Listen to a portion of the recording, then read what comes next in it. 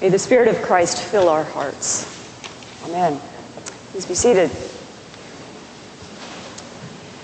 When people I meet discover that I'm a priest, an Episcopal priest, inevitably the conversation turns to spirituality. And often in this neighborhood, people will say, "Oh, I'm spiritual but not religious," which is fine. I kind of gather that what they mean is that they enjoy the redwoods and the ocean on Sunday mornings rather than coming to church, which is where they are on their spiritual journey, and that's fine. But then other people will start talking about, "Oh, that's so wonderful," and you can see they get kind of a glowy look to their eye, and they think I'm spiritual. And they ask me, "How do you grow in spirituality?" And they're always rather startled at my answers, because they expect me to teach them how to sing better hymns or how to pray, how to enjoy prayer on their knees. And that's not my sense of spiritual growth. Spiritual growth to me, as I understand Jesus and as I understand God incarnate here, we gather on Sunday mornings to follow Jesus, and in following Jesus, we are expressing our Christian spirituality. And following Jesus is not a quiet thing, and it's not a still thing. It's a thing of movement and choice and action. The one thing that Jesus talked more about, more than hymns, more than prayers, more than coming to church, more than anything, is he talked about the kingdom of God. And so as a person who practices Christian spirituality, we need to kind of push our nose right up against, what did he mean by kingdom of God? Because over and over again, there are stories upon stories upon stories about the kingdom of God is with us now, is amongst us now. What in the world does that mean? What does that mean? And the disciples wondered that for sure, because the disciples were a people who at that time, they were very attuned to God's kingdom, or walking in the way of God meant doing the right thing and staying pure. And you were not to become unclean or touch the unclean thing or do this or that. There are chapters of sacred text describing how to stay pure and how to follow God's law, and if you transgress, what you should do. And over again, they are concerned about staying pure. They even remove themselves kind of from the culture by all their purity practices. And many of these purity practices, when it came to dealing with other people, it meant to either purge them, stone them, or somehow exile them because they should not be around you. It was very much a sense of push them out and you huddle close. So the disciples are trying to figure out, what do you mean that the kingdom of God is here amongst us? Because look at the Romans, that we're constantly being defiled and oppressed, and there's foreigners and heathens all around us, and how can we stay pure for the Lord? How can we be the kingdom of God? So Jesus tells this parable of the wheat and the weeds. He says the kingdom of God is like this. There are weeds and there are wheat. And don't pull out the weeds yet, because it'll uproot all the harvest and it'll uproot the good wheat. So let them all grow together, and at harvest time I'll take care of it. That's what the kingdom of God is like. Which for the disciples was a radical idea, that they could still be in the kingdom of God with the unclean and the impure right next to them. So I look at this parable and I say, does this make sense to us when we look out at the world and say, is this the kingdom of God?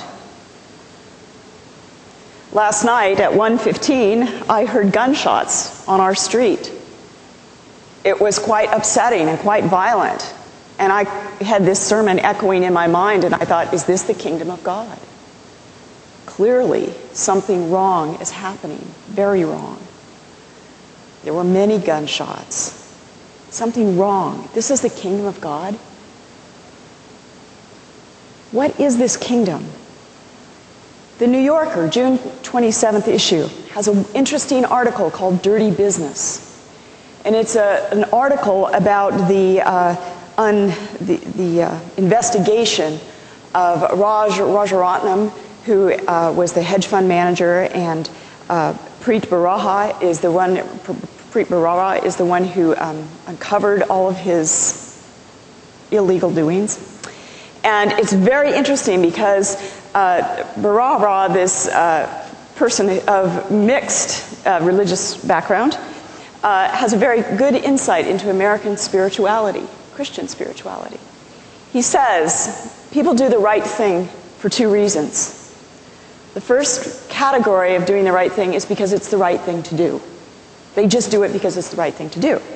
The second category is that they do the right thing because they're afraid of the consequences and they're afraid they're going to get caught. And that, my dear friends, is basically American Protestantism in a nutshell. But it's interesting because that is the way we are. It seems like as I look around at people in my life, there are people who do the right thing because it's the right thing.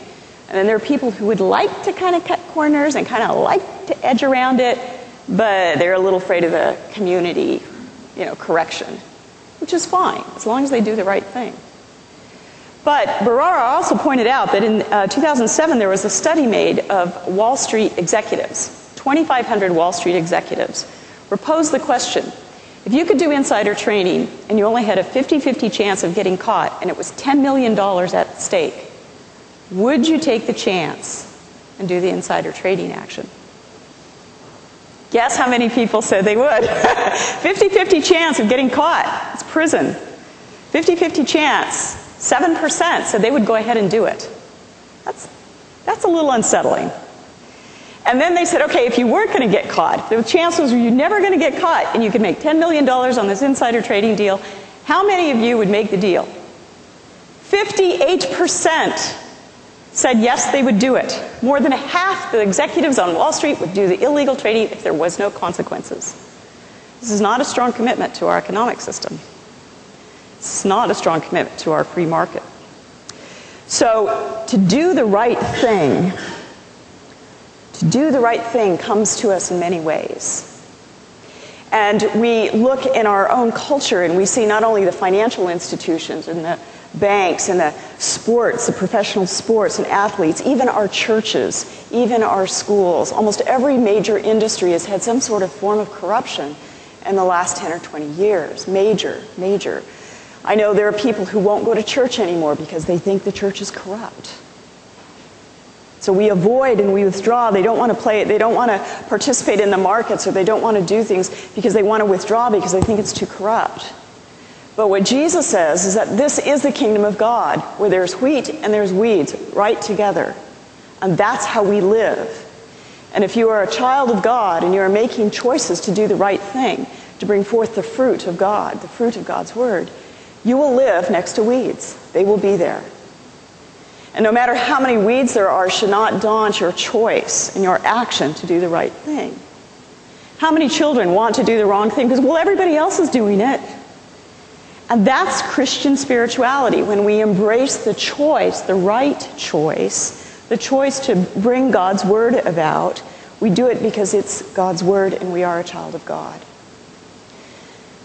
I don't mean to point fingers at organizations and particular people. The finger can be pointed back at ourselves individually.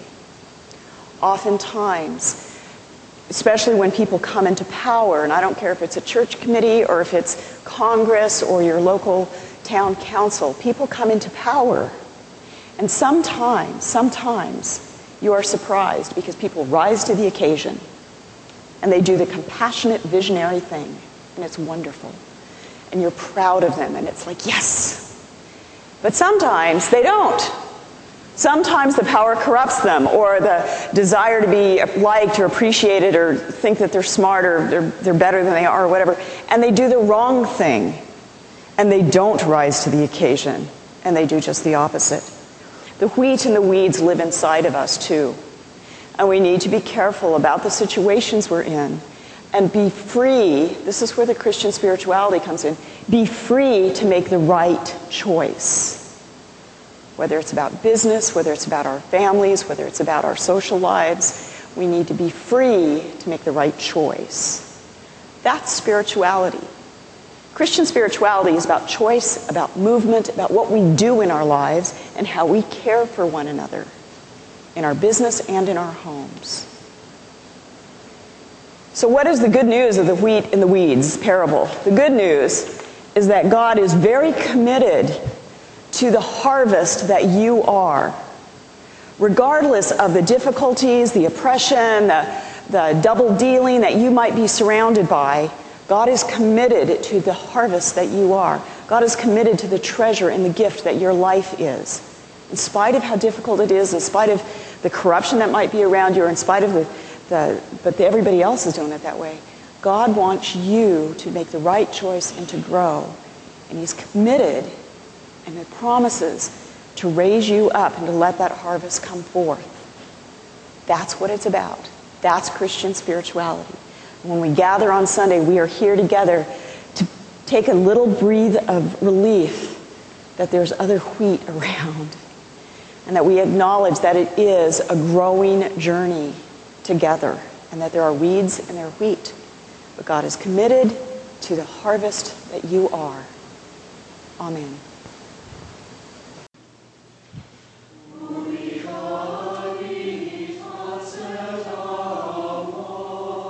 This has been a sermon podcast from the Episcopal Church of Our Savior, Mill Valley, California. We are a growing, welcoming community for those seeking to deepen their relationship with God and to journey in faith with God's people through the breaking of bread and in service to others in Christ's name. You can reach us by phone at 415-388-1907 or visit us online at oursaviormv.org. That's OURSAVIOURMV for Mill Valley.org. We wish you God's peace, and we hope to greet you in person very soon.